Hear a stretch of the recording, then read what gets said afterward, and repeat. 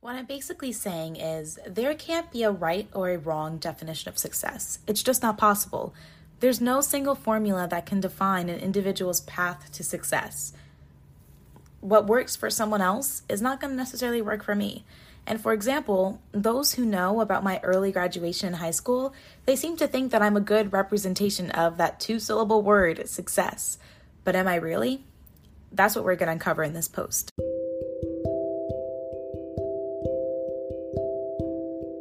You were created for more than just waking up, eating, heading to work, and repeating that same cycle every single day. If you're feeling stuck right now, I want you to keep listening because I'm here to help. My name is Ariel Richard, and I want to welcome you to the Daily Climb podcast, your corner on the internet where we explore personal growth, mindset, and productivity strategies to help you pursue your passions. If you're someone who wants to passionately pursue your calling without sacrificing what matters to you the most, this podcast is for you. Each week on the podcast, we'll dig deep into self-improvement strategies so that you can climb. I can't wait to see how you grow. This is going to be a slightly different type of episode. Instead of talking about a topic, giving you an overview and actionable tips, this time I'm going to bring awareness of success and failure through my personal story of graduating high school early at 16 years old. So I hope that this post is something that you still enjoy and that is interesting to you. And with that, let's dive in. Success. This is an extremely difficult word to define because of the many different ways that it can be interpreted. To some people, success is living a life filled with wealth, prosperity, and to others, this is accomplishing a goal. And if you search on Google, you're going to see that success is the attainment of popularity or profit, or that it's a person who achieves a desired aim. Now, personally, I think those are really, really bad definitions. I mean, what if you haven't accomplished your aim or your purpose, but you accomplished something else along the way? Does that somehow make you unsuccessful? I really don't think so, which is why I don't think that those are great definitions of success. So that leads me to think, how can success be defined in a way that encompasses not only those who achieve wealth or fame, or not only those who were popular in high school, but those who maybe haven't accomplished their end goal? What I'm basically saying is there can't be a right or a wrong definition of success. It's just not possible. There's no single formula that can define an individual's path to success. What works for someone else is not going to necessarily work for me. And for example, those who know about my early graduation in high school, they seem to think that I'm a good representation of that two-syllable word, success. But am I really? That's what we're going to uncover in this post. So now let's switch gears and talk about failure. This is something that we can easily define, right? We all seem to know when we or someone else has failed at something. We're so quick to judge others or judge ourselves and let them know when they haven't succeeded. Now, if you look in the Oxford Dictionary, it's going to say that failure is a lack of success, an unsuccessful person or thing. All right, well, clearly success and failure are related if failure is the lack of success. But we really don't even know what exactly defines success, right? And we don't know what defines failure. Is it even possible to measure success? How can we know what the meaning of success and failure are if we can't measure those two things? Well, it turns out that in order to measure success, you really only need yourself and a goal. And I'm going to explain this. Most of the days during my senior year were exactly the same. I woke up at the crack of dawn, made it to the bus stop seconds before they left, or usually I made it there while they were waiting for like 10 minutes, and thankfully the bus driver liked me. And I walked the hallways with a mask on my face. Although it was my decision to go from a sophomore to a senior in less than a year, I don't think I ever actually embraced that decision. I thought it would be easy to leave the classmates that I'd been with since 7th grade. I thought it'd be easy to complete the 2 years worth of school in one. I thought it'd be easy to bond with my new classmates. And to put it simply, I was wrong about all of those and more. Walking through those hallways, it was a blur.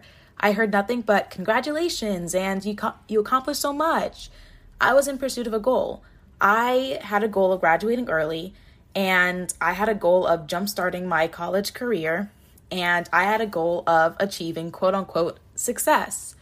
And I distinctly remember the excitement that I felt knowing that I would be a senior after my sophomore year. So a whole year closer to my goal of becoming a doctor. And I distinctly remember reassuring myself that I would fit in with my new classmates because I already knew them. I went to a small Christian school, for those of you who don't know. So since we all already knew each other, I thought, hey, I'll fit in, I'll be fine. But I also remember walking those hallways alone. I remember passing by my former classmates, my friends in the hallways, knowing that we weren't actually going to the same place. And I remember wishing that someone would notice that I wasn't feeling okay. And I remember wishing someone would ask me how my day was going. So yes, I had done all the necessary steps to accomplish my goal. I literally graduated a year early. But did I manage to sacrifice joy and happiness in the process? So eventually prom came along.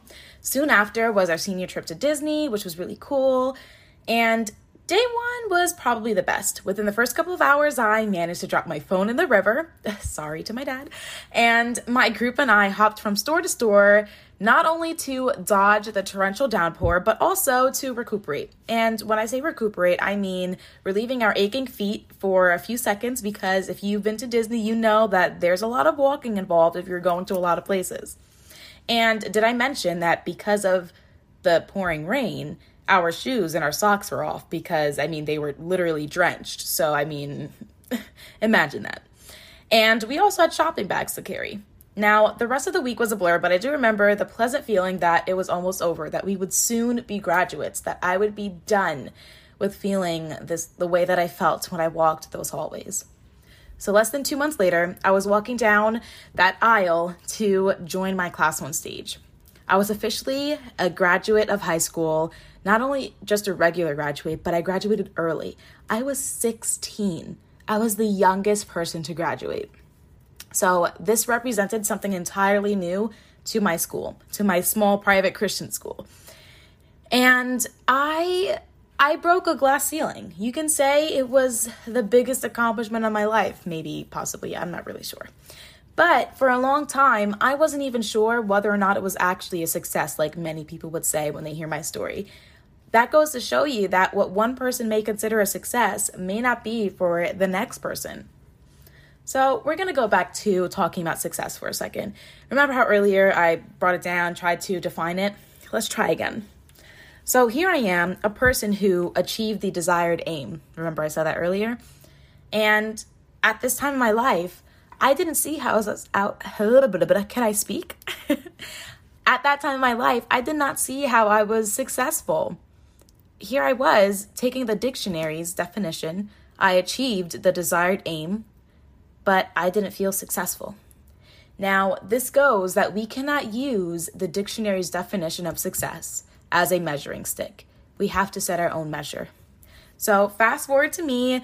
I'm now in my junior year of college. Not right now, but at this portion of the story, I'm in my junior year of college. I graduated from a community college with my associate's degree in biology. I'm now majoring in psychology. I'm still in pursuit of med school. Do I think that graduating early was worth it? I did. I'm glad that I graduated early, and I'm glad that I was able to be an inspiration to my little brother and to the other people in school. However, I wasn't sure if I actually achieved success yet, because my decision to graduate early from high school stemmed from my desire to become a doctor. So I guess you could say I was successful in getting closer to that, but overall, it wasn't really a success to me until I finished that goal. So I guess what I'm really trying to say is that you can't let other people define what is successful in your life in whatever stage of life you're in. We all have different end goals and different motivators in our lives. And just because you haven't succeeded in one task or goal doesn't mean that there are other more rewarding paths for you. You can give up a job where you make $100,000 a year to become a stay-at-home mom. And I'm sure many people would say that was dumb, but was it really?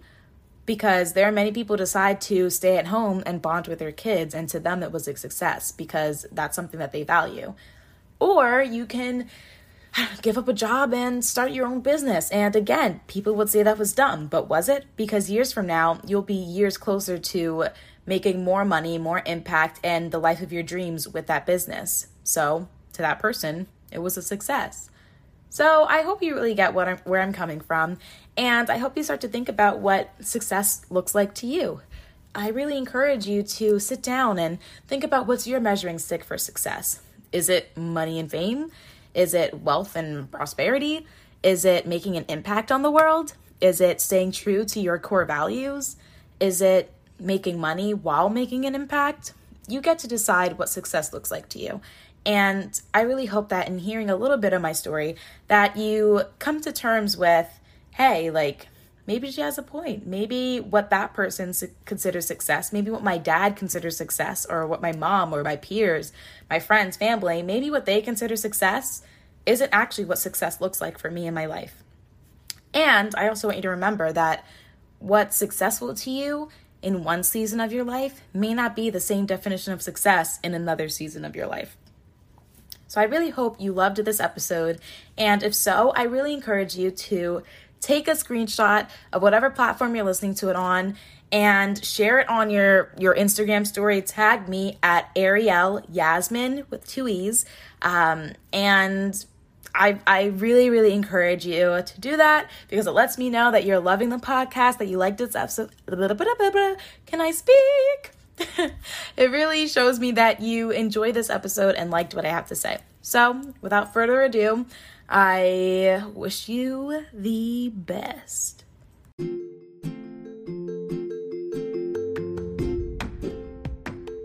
Thank you so much for tuning in to the Daily Climb podcast, where we explore personal growth, mindset, and productivity strategies so that you can climb.